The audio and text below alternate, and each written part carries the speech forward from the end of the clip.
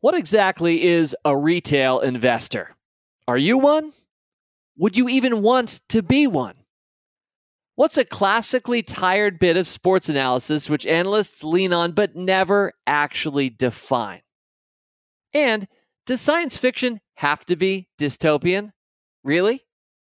Does it sound like I might be complaining this week? Well, maybe that's because once or twice a year on Rule Breaker Investing, I do complain.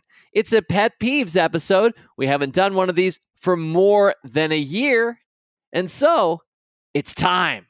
Pet Peeves, Volume 6, only on this week's Rule Breaker Investing. It's the Rule Breaker Investing Podcast with Motley Fool co-founder David Gardner. Welcome back to Rule Breaker Investing. Yep, it's one of my favorite, admittedly, most self-indulgent podcasts to do every year. The good news is I only do this about once a year. In fact, the last time I did a Pet Peeves podcast was July of 2020. It's been more than a year. And one of the ways that I make this podcast happen is I just actively note as I'm living life day to day, I just document something happens and I just grab it and I drop it into my organizational system and I start to build lists. In fact, the way that I make a lot of these podcasts are just dynamically living life, noting something, and then adding it to a list somewhere. I use Evernote quite a lot for this. And so I just build lists and then I'm ready. Mid-September 2021 shows up and I've stored up a list of 8 pet peeves that I've personally seen and experienced, in this case, over the previous 14 months. And so I'm ready. And because it's been repressed, I've bottled it up. I've saved it. I've just had to sit there silently, knowing one day I would be able to talk about it. There's probably some extra energy that I bring to this podcast each time I do it once a year because I'm really still feeling it like it just happened. I was going back to see the very first Pet Peeves podcast I did. It was July 20th. Speaking of July 20th, something about that day. In this case, 2016. And my very first pet peeve that I led off with, and yep, I still feel the same way today. So these do stand the test of time. Some of them were state lotteries. Still not a big fan of state lotteries or littering or mandatory I've read this disclaimers that you have to sign off and check off when you use your new app or machine. You're being asked constantly to lie by lawyers. We are institutionalizing fibbing when we have us all as fellow citizens, I guess, driven by, our legal friends. We're having to say, yes, I have read this 37-page magnum opus creation of a law firm to say that I'm ready to now use this app. Yep, those are all still pet peeves for me today. And over the years, I've brought you, well, you haven't lost until you sell, which is one of the silliest lines I sometimes hear investors say. Or I've argued against vanity plate hate. I don't know why we feel it. Some people feel it out there, but I think vanity plates make the world more fun. Anyway, the list goes on, and I'm about to add 8 more. One thing I've done is I've never repeated any of these pet peeves. So every time I come back at you once a year or so, these are new. And it does remind me that the very final pet peeve of my first episode was pet peeve number 9, people who keep really long lists of pet peeves. And I always have to say, guilty as charged, because I certainly am one of those people. But I would say at its very worst, this is pure self-indulgence ranting and not worthy of your time at its very worst. At its very best, well, maybe I cause a few of us to see a few things that you either already feel or recognize, and there's some emotional payoff for knowing that I'm a fellow traveler and we share that. Or maybe in some cases, I'm opening some eyes to some things you weren't seeing or noticing, but now that I've pointed it out, you can't help but being a little annoyed by it too. So this probably won't be as educational as next week's Market Cap Game Show, which we're looking forward to firing up next week, once a quarter, back to the game show. And it may not be as thinky or interesting as I Fought the Law and the Law Won a couple of weeks ago. This one is a little bit more like, lemonade. I mean, I took the bitter lemons and I'm trying to make it into lemonade on this podcast. Or maybe it's just a bit of fluff, like putting whipped cream on top of pudding on top of your vanilla ice cream. Let's get started. Now, etymology is definitely not a pet peeve for me, but I love word origins. I've shared this with you many times over the years.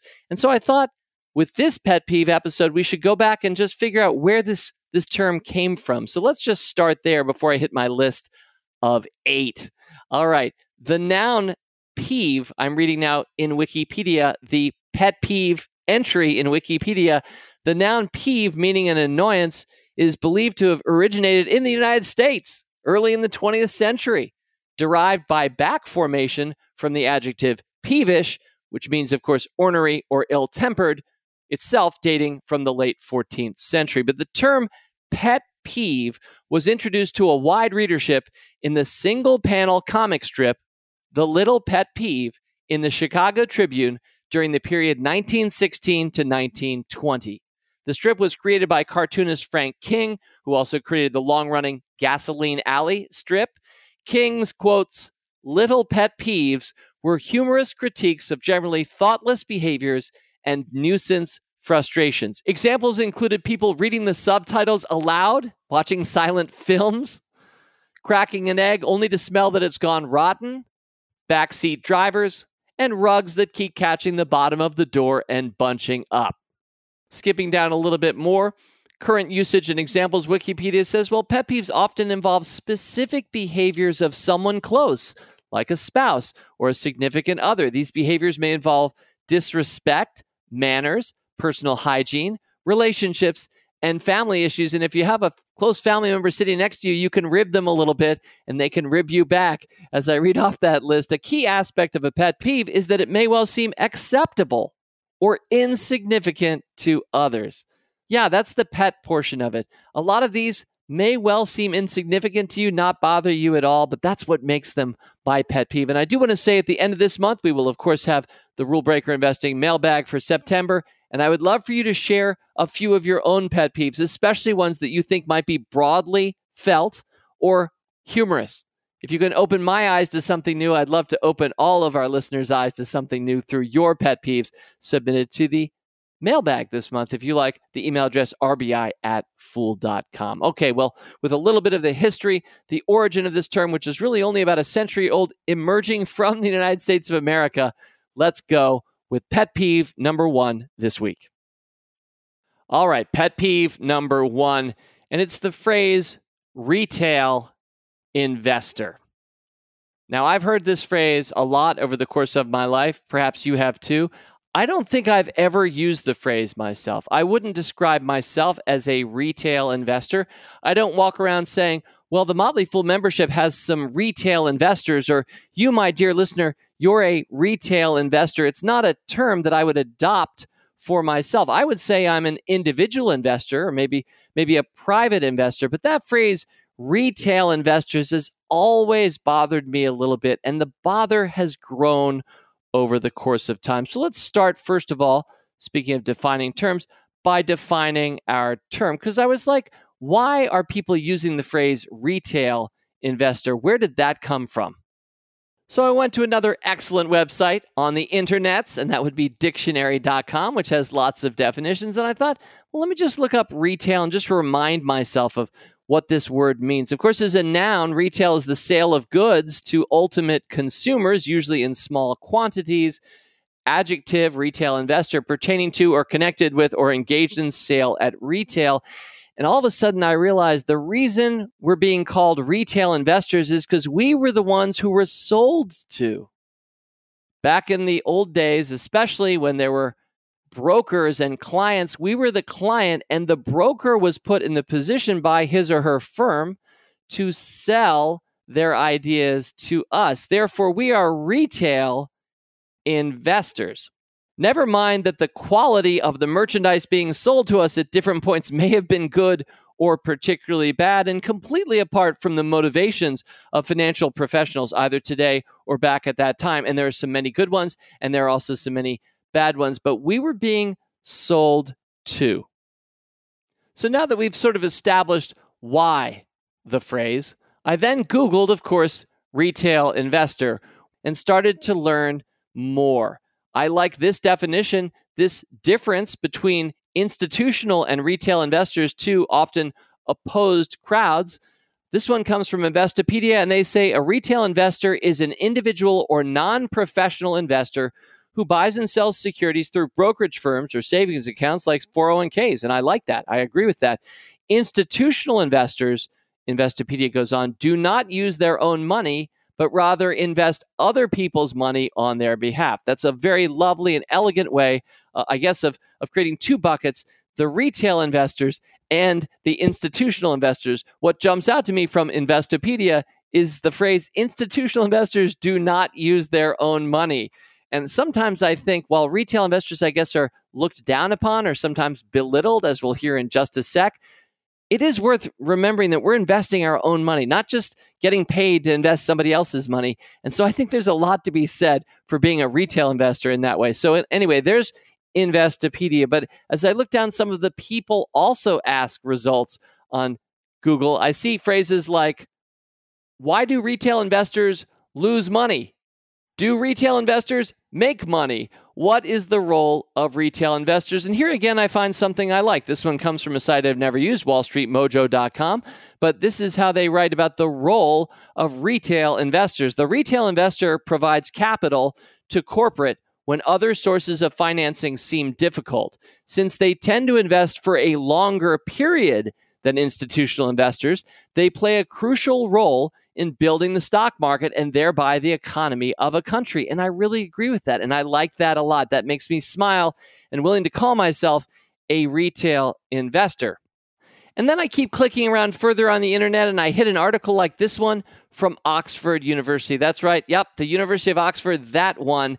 And the Said Business School, where one of its professors is liberally quoted in an article entitled, "Retail Investors Are Amateurs in a High-Stakes Market They Cannot Win." And according to this professor, and I'll just quote from the article here, academic experts consistently advise private investors not to invest in individual shares. Quote, retail investors will always lose money because they lack the education, whereas financial professionals are well informed. That's what they do. End quote. And now we start seeing why the phrase retail investor, for me anyway, is a pet peeve, because it implies that you and I, who are actually investing our own money and doing quite well at that, thank you very much. I think I'm speaking for a lot of listeners right now and a lot of Motley Fool members over the years. And it's that we're second-class citizens, rubes, yokels, bumpkins. The list goes on. I'm actually going to settle on the word imbeciles, which I'm going to use in a sec. But it's that we will always lose money, in the words of this Said Business School professor, because we lack the education. Financial professionals are well informed. Well, I beg to differ. I think it's very clear that there are good investors and bad investors in all different contexts, but to group everybody who's not an institutional investor and call them retail investors, and then to close this rant, and then to introduce 2021 and meme stocks. And by the way, who's apparently driving the meme stock craze?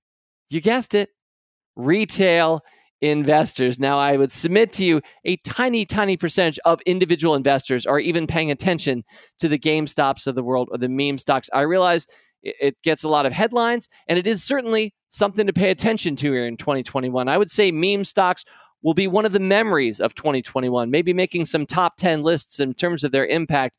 But a tiny percentage of mom and pop individual investors are taking big risks in companies that I don't think have particularly good prospects. And it's being called a retail investor revolution. And again, I will beg to differ.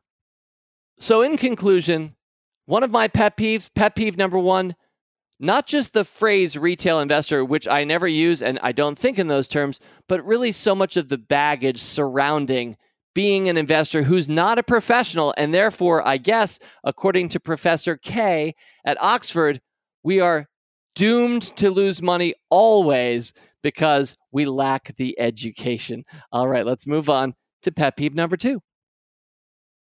And pet peeve number two, yep, we're going to stick in the investment world, sticking with, in this case, a maxim that I've just never liked. I mentioned one earlier on the show.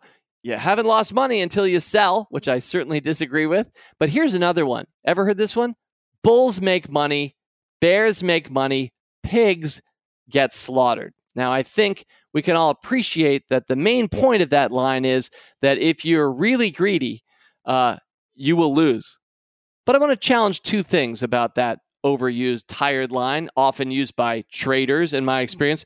The first is, in my world, bears don't actually make much money. I mean, if you look at the history of the stock market, it starts in the lower left, expressed graphically, and it goes to the upper right.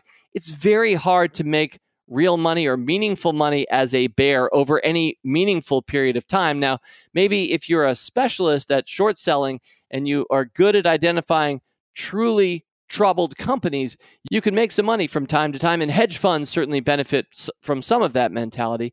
But I would say, first of all, there's no equating bulls and bears making money. I reject the notion that you could say bulls make money without saying bears make a lot less money than that, which would be a smarter maxim to start with.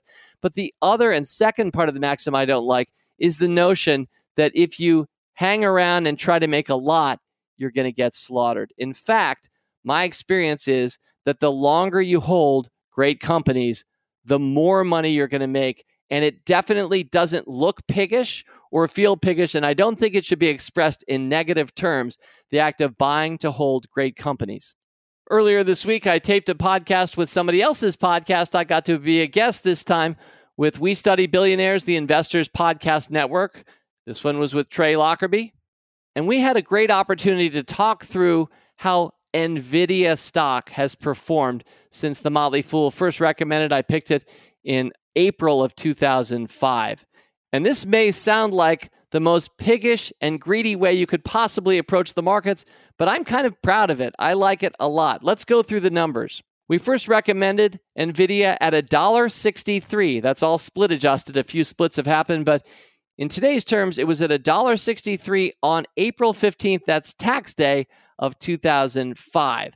The stock went from $1.63 to 10 2 years later. Then 2008 came, and it went from 10 back down below $1.63. So a five-bagger that we and Stock Advisor members were sitting on at the time vanished and became a stock that was trading at a loss. Now, from 2008, 9, 10, NVIDIA and the economy started to recover, and the stock finally made it back to $5 a share at the end of 2014. So there we were, $1.63 cost basis. We've now about tripled our money. We'd taken 9 years, 9.5 years to do so. Well, since the end of 2014, when NVIDIA was sitting at 5, it has done this. In 2016, it crossed 10, and in 2016, it kept going and finished at 23. It became the top performing stock on the S&P 500. So now it's at 23 at the end of 2016. And if you know how I invest, you're not surprised. And if you're a Stock Advisor member, I hope you acted on this, but I made it my top idea of January 2017. Yep, it was highly publicized as the top performing stock of the S&P 500 the previous year. And a lot of people were probably thinking, well, rotate out of that one. But I decided, let's re-recommend it right here. And the stock that year went from 23 and closed the year at 52, more than a double at the end of 2017. So again, we're sitting with the pigs and hogs on our $1.63 cost basis, now looking at a stock that is at 52. 2018, a bad year. NVIDIA gets caught up with lots of its chips being used to power the early days of cryptocurrency and some AI self-driving cars that didn't work out as well or quickly as everyone expected. And NVIDIA got more than cut in half in 2018. It had reached 70 and it dropped down to 30. So this is all of the volatility that we were riding with our $1.63 cost basis still intact. And I now fast forward to today. Last I checked, NVIDIA is trading around $222 a share, making the investment up 130 times in value over 16 years. Bulls make money. Bears make money. Pigs get slaughtered. I'm not sure exactly what piggish behavior is, but I guess the idea is it's very short-term oriented. And if that's true, I might agree that you get slaughtered. But I think in the best sense of the term, you should be greedy if the market is going to give you that kind of bounce, 100 times your money by just finding great companies and holding them. And NVIDIA is not the only 100 bagger that we're rocking at Fool.com. Amazon, Netflix, the list goes on. Bulls make money. Bears, I guess, make some money. But fools make real money. And we do it the right way, using time as our ally, not our enemy. Before we move on to pet peeve number 3, I would like it to be noted, maybe we should be saying, but fools are bowhead whales, because bowhead whales are Earth's longest living creature. Bowhead whales, which are way up there at the top of the Arctic. So part of the reason I think they live so long is they're in incredibly cold water where they have very slow heartbeats. Bowhead whales live 200 years. So maybe bulls make money, bears make money, pigs get slaughtered, but bowhead whales and fools don't pay much attention to either bulls or bears. They just play the game the right way and end up creating value that outlives everything else. Sometimes I hear about scarcity mindsets, and I understand that approach. In fact, it's very disciplined to have scarcity, and most of the best board game players really understand the scarcity of only getting to do one action when there are 3 things that you want to do with your cards or your tokens on the board. 3 things that you want to do, but you have to be choiceful and only choose one. I deeply respect that. I'm the opposite, though. I'm an abundance mindset, and so I'm always looking and trying to create more and thinking we can make use of all this. And of course, there's no one way to be, but I think it's worth acknowledging that an abundance mindset is a much lovelier way of expressing what I hope for our world and for your life than pigs and slaughter. All right. From the world of investing, let's now go to the world of business. Pet peeve number 3. I'm just going to call this one cocky, soulless ads, asterisk. And the asterisk leads to with no sense of humor. So cocky, soulless ads. I'm going to read you the transcript of a 30-second ad I saw about a year ago. It might have been during the Super Bowl. Here it is. We all look at the same world, but we all look at it in a different way. Some see an interior. We see personal space. Some just see the power. We see the experiences. Some see aerodynamics. We see attraction. Some see what's there. We see beyond.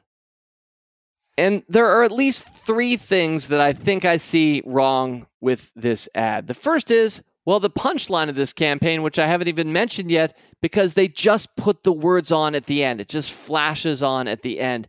And the punchline, the tagline of this campaign is the future is an attitude.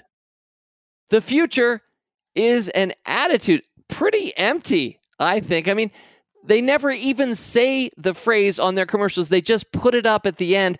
And I think that's because if they actually said it, it would sound so silly that they realize it looks much better being written, not said. They just kind of show it at the end. Now, some of you will probably already recognize this company or this brand. But before I say what the company is and what it does, I want to mention the second thing that I think is pretty lame about this ad and more broadly about cocky, soulless ads. And that is, if you're going to have a great line, I really think it should be like distinctively owned by your company and your brand, and not just in the minds of the brand firm that you've hired, but really in the world at large. You know, brands are vessels that we need to fill up with meaning, and you do it over time. I don't think it's a great idea to paste on a tagline that you won't even read at the end of your commercial for a Super Bowl campaign when nobody, without me identifying it for you right now, most people would not be able to say what this company is or what it doesn't. For whom is the future an attitude? So lame thing number 2, in addition to number 1, which is just, it's a dumb line. Great lines should be distinctively owned and be differentiating in a knowing way that a consumer would recognize. You know, that makes so much sense coming from them. Well, I guess I will now reveal the brand, and it's Audi. And as I looked at Audi, which is, I mean, certainly an estimable car manufacturer, I'm a previous buyer of an Audi car at one point in my life. I have nothing wrong to say about the company or what it's doing. I'm talking about cocky, soulless ads here. But, you know, when I Googled what is Audi's vision, and you can do the same thing, just Google Audi's vision. I was looking for their vision statement. The first thing that pops up, and admittedly, this is not from their website, but this is the first thing that pops up. It's from something called comparably.com, which I think is looking, it's sort of a corporate register where it keeps up with what different companies are doing. And it says the vision of Audi company is, get ready for this, Audi the premium brand. That's it. They're trying to be a premium brand. That's the vision. We are a premium brand. You know, we all look at the same world, but we all look at it in a different way. Some see what's there. We see beyond. And now let's go to lame thing number 3 and move on to the next pet peeve after this. But my first reaction after I watched this ad on television and then thought some more about it is, you know what you just did? This is even worse. I feel like you just actually advertised for Tesla. I'm going to give you a phrase right now, focus group, I might say if I were a brand professional. You ready? I'm going to ask you which company in this industry you would associate that phrase with. You ready? You ready, focus group? The future is an attitude. Which car maker comes first to mind when you hear that phrase? Or when you see this 30-second Super Bowl commercial or the 2-minute longer version you can watch on YouTube. And I truly think Audi, which is moving as quickly as it can to get more electric cars out there, along with a lot of other car manufacturers, when they put out messages like this that I can't even attribute to them. And I think blind taste tests, most of us wouldn't know that the future is an attitude thanks to Audi. I think you're actually advertising for your competitor, who is the company that, if anything, has filled up its brand vessel with the idea that the future is an attitude. Actually, Tesla has a much better vision statement than anything I can find for most other car manufacturers. You ready for Tesla's mission statement, its purpose statement? To accelerate the world's transition to sustainable energy. It doesn't even say anything about cars. And that's because from the beginning, Elon Musk and his team have had a broader vision, which was, let's say it again, to accelerate the world's transition to sustainable energy. And they're doing that through cars as their major initiative, but certainly solar panels and batteries and other aspects. And that is a big vision. And that's a brand that you can really fill up with meaning, and people, even if you don't like the Tesla brand, some people really don't like Tesla, at least you can respect it and you know what it stands for. Past guest on this show, one of my favorites, Roy Spence, title of his book, It's Not What You Sell, It's What You Stand For. So I'm not going to pick on Audi anymore. They're doing their best. I kind of like the product, but I'd far rather stand for accelerating the world's transition to sustainable energy than the premium brand. And while we do all look at the same world, we all look at it in a different way. And I'm hoping you're seeing some things differently. In this case, I hope I'm helping you look through cocky, soulless ads, asterisk with no sense of humor. Well, before I move on to number 4, we're going to leave the world of business here and go to sports, but I see my producer, Rick. Rick, you've had some recent experience, maybe a pet peeve, and I'd love for you to share it from your own business experience. Well, I guess maybe at the opposite end of the spectrum from the cocky, soulless advertising is the extremely smart advertising, the algorithm-based advertising, the data-based advertising that is so accurate across the internet. They know so much about you that they will serve you exactly what you want to hear at exactly the right time. That's the dream, right? That's the dream when it works. On the other hand, when you get a call from, say, a mortgage company offering me an opportunity to improve my mortgage rate, when in fact I already have an extremely low mortgage rate. And I got onto some list because of whatever search term I put in or whatever page I looked at or ad I followed. And are you getting calls, Rick, or calls, texts? Or I'm getting texts, I'm getting internet all over the place saying that they can help me with my interest rate because they're so smart about everything they know about me. The problem is that the company that's advertising to me is the company that I have a mortgage with. So they should know me better than that. Well, at some point in future, maybe AI will help. The right ad will meet you maybe every time at the right time. But at least for now, there's still clearly a lot of work left. So I just need to get off that list, man. All right. Well, you know what? You at least got this off your chest. Thank you. I feel better this week, which is part of what we're doing here this week on Pet Peeves Volume 6. Well, thank you for that, Rick. Okay, let's move on now to the world of sports. Pet peeve number 4. I feel like I kind of went long on the first 3 because they're about investing in business, and that's where this podcast lives. But yeah, I've got a few more than that because we're also living through life, and a lot of us are sports fans. And so pet peeve number 4, I'm just going to call, in quotes, most valuable player. And my pet peeve here is that this phrase, once again, is not really clearly defined and causes all kinds of anxiety, angst, calls to sports talk. And I think maybe this is part of the reason it drives calls to sports talk radio. It gives reasons for ESPN shows to just fill it up for 15 or 20 minutes, take calls over the line and hear from people, who should be the most valuable player? Who is the most valuable player of this team or this sport or league? And here's the problem.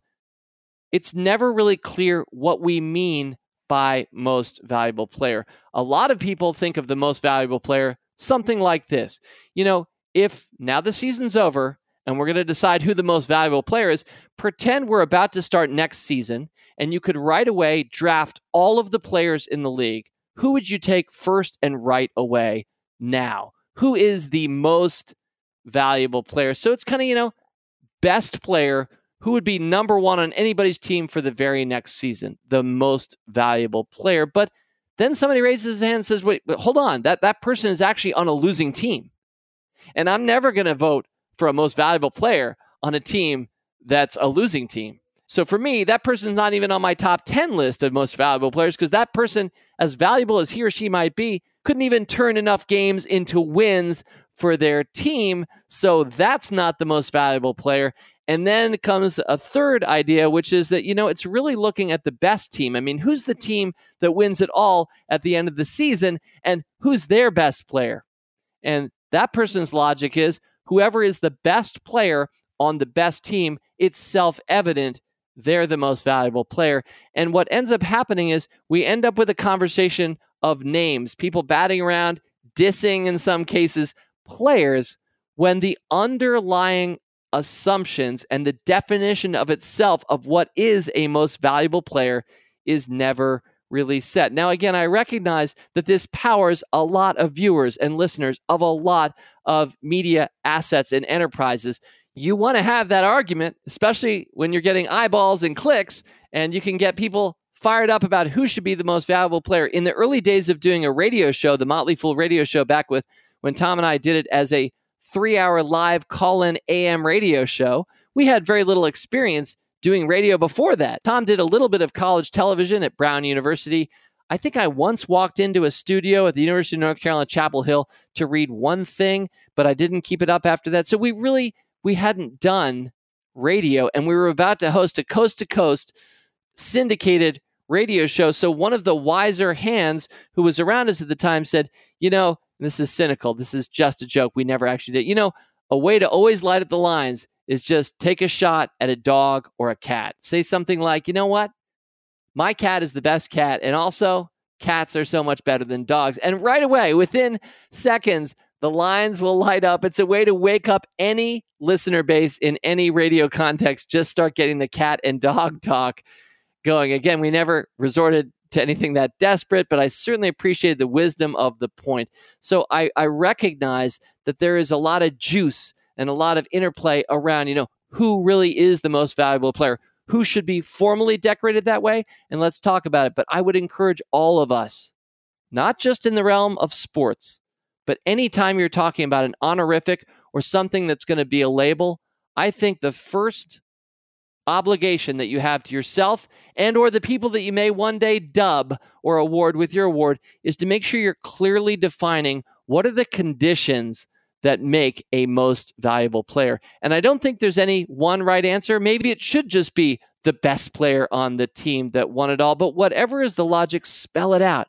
That would make sports radio so much more intelligent. That would make things like the Academy Awards clearer for all of us. A lot of us can save a lot of time by simply defining our terms before slinging around our opinions. So there it is, pet peeve number 4. We'll just call it MVP. All right, on to pet peeve number 5. And this one is just going to the world of science fiction. I lightly referenced this at the top, but it's why does science fiction always need to be dystopian to get our attention or be cool? In fact, there's such a legion of artists and creators, some of them, in many cases, very good, all of whose vision for the future at almost any given point seems to be that it's going to be worse. it's going to get worse, that it looks like a big bandwagon effect. To me, anyway, it looks like the least creative approach. So anytime I hear about somebody's new dark story, dark video game, dark streaming show about the dark, dark future, I think, oh, you too? Could we get some originality here? Could we get somebody with a vision that the world actually might be better and help us think through what that might look like? I mean, I realize that conflict sparks stories. So I think it's really important as you create a story, if you're going to tell it about the future, there needs to be some form of conflict. But I mean, here was a form of conflict that was much realer than the envisioned conflict in the 1950s. I mean, a lot of 1950s and 60s views of our present day, or actually, let's go to the 1982 film Blade Runner, which, by the way, was set in Los Angeles, I believe, in November 2019. So if you ever want to go back and watch Harrison Ford again in Blade Runner and see what a dark time that was, November 2019, Rick Deckard, whose job as a police Blade Runner is to hunt and kill bioengineered androids known as replicants. I didn't see a lot of that around LA in November 2019. I realize it's going to be effective to look ahead, but where was the movie, I don't know, maybe in 1950 that could foresee that one of the big battles of the 1990s would be PC or Mac? Now, again, I realize even envisioning there would be such a thing as personal computers was not that easy to see in 1950 or even sometimes 1970, but the real battles often are so much more benign than the ones that we're being asked to imagine. And I guess the reason it's a pet peeve is because I'm a positive person. I think in a lot of ways, the world keeps getting better. Now, I realize there are so many problems still in the world today. And gee whiz, I'm speaking during a pandemic, so that's all self-evident. But if everybody's convinced that it's bad and going to get worse, well, I guess from an investing standpoint, you and I are going to benefit. Because if that is truly the way that we're shaping our minds and our kids' minds, that we're all moving into a dark Blade Runner future at all times, and those are the storytellers of our era who want to tell stories about the future, it's always really bad looking. I guess that means people don't want to invest their money. They certainly don't want to do it over a long term, given how everything's going off a cliff, apparently. And so, ironically, perhaps we as foolish investors benefit from the Blade Runners of the world. I did read an article that talks about how, what science fiction lets us do is it lets us process our anxieties. So you can take something like the division between rich and poor, and you can accelerate them and make them look really bad years from now and say, wow, that's going to be so bad. And it lets us process some of that anxiety today. Or humans versus cyborgs. I mean, some of us are anxious that one day a robot might take our job, or they could be stronger and better looking than we are. So I acknowledge that these things are possibilities. So I guess sci-fi lets us process anxieties. But as we move on now to pet peeve number 6, I just want to say there's another aspect of storytelling, and I think about it especially from the world of fantasy, which I know equally as well. And that's often a backward-looking, nostalgic view of the world as it once might have been Middle Earth. And ironically, when we look back, it's more about wish fulfillment, isn't it? And we look back at the Hollywood rom-coms of 3 decades or 5 decades ago, and it's very nostalgic, and it almost always ends happily, and it's not a dark world most of the time that we're living in. And so it's a really interesting generalization that we want to look into the future and process our anxieties by imagining how bad things are going to get. Whereas when we look backward, we tend to want to have all of our wishes fulfilled and our happy itch for nostalgia rubbed. Anyway, before I get too far out of my element, I would love to see sci-fi that truly is original, that goes against the grain of the vast majority of bandwagon directors and creatives today that always express the future as worse. I would love to see somebody show real originality and show the world as better. All right, we're down to the last 3. Pet peeve number 6. This one's about personality tests. Now, I like personality tests, even if they're not right. And a lot of people, for example, will argue you blew in the face that Myers-Briggs has never been scientifically proven. It's just a framework. It has no real significance. Other people really do interpret themselves and the world at large around them based on whether you're an I or an E, an introvert or an extrovert in the Myers-Briggs framework. And there are many others besides Myers-Briggs. There's Clifton Strengths Finders. There's one I once took called a disc, which said I love innovative breakthroughs, which is absolutely true of me. I do love innovative breakthroughs. Certainly, I've welcomed Shirzad Shamin onto the show a couple of times in the last year or so, and you might have taken the Saboteur Assessment Test. I highly recommend, if you haven't, that you go to positiveintelligence.com and have fun learning how you might be sabotaging yourself. Personality tests. So I like them. And what I like about them is that they provide us a framework for conversation.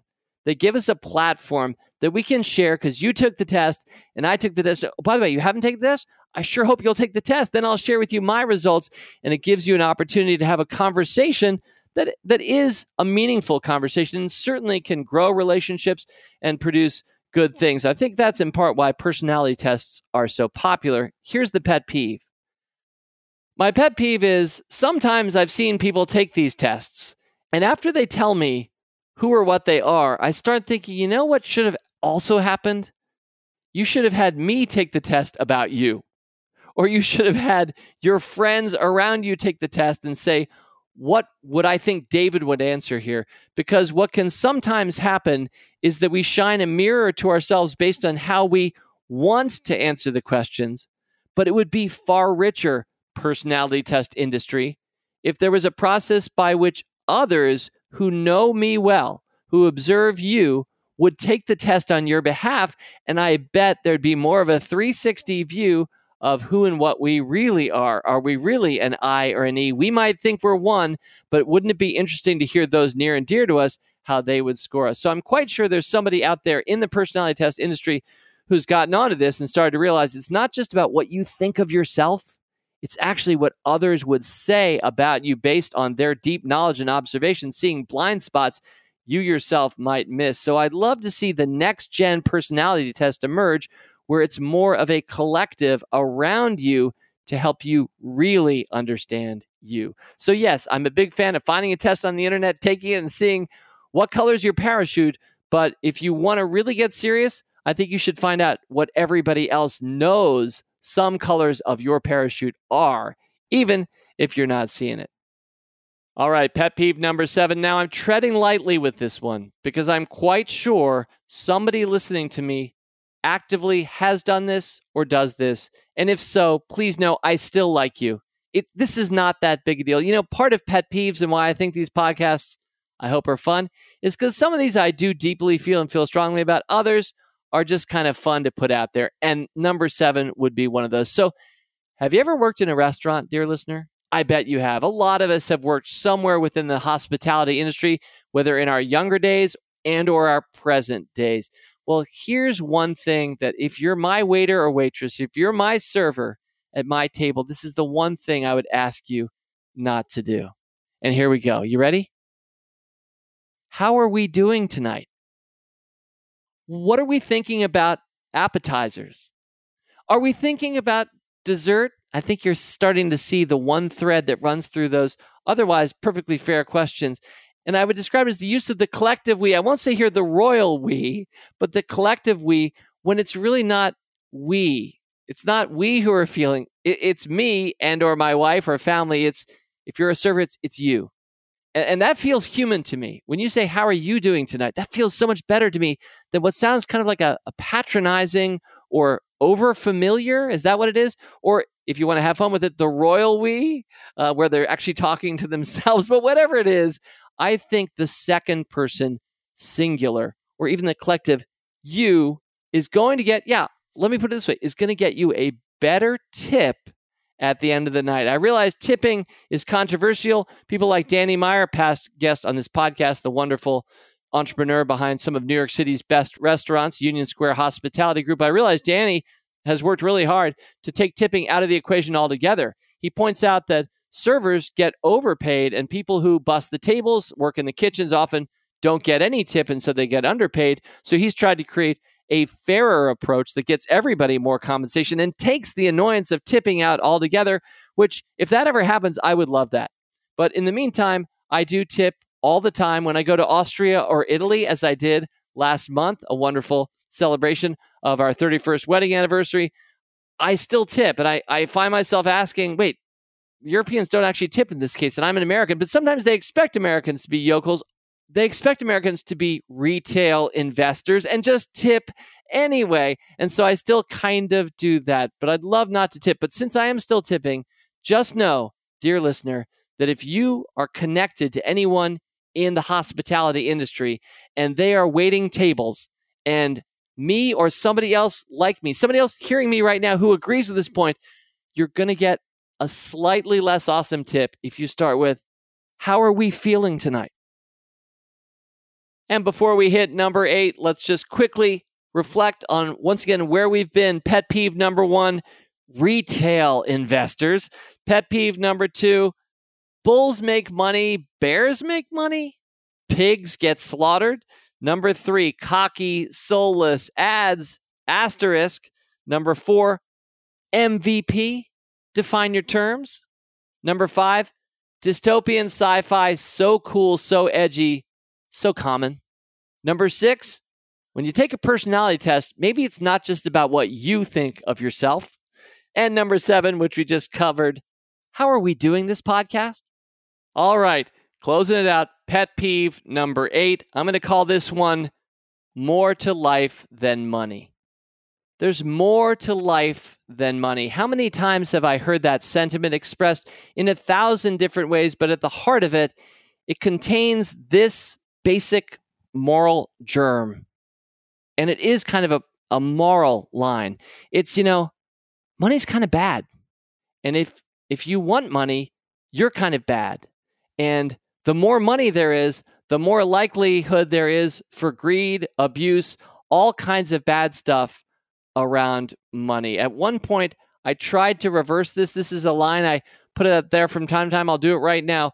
I would say there is certainly more to life than money, but money will add so much more to your life. And I really do believe that. So with this pet peeve number 8, I'm just expressing maybe a lifelong annoyance to people who make money sound as if it's bad or irrelevant, or anybody who would like more of it is just chasing it. I'm putting that in air quotes, greedily.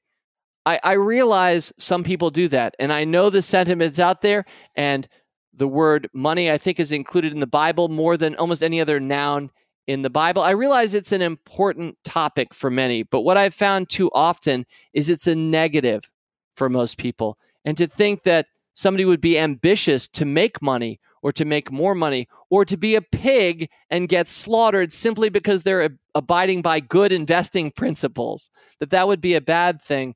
Yeah, more to life than money. So yes, there is certainly more to life than money, but I think if you have the right integration of your thinking, if you make sure that you've got some emotional intelligence around this, that other people validate what you're doing as you try to make more money over time.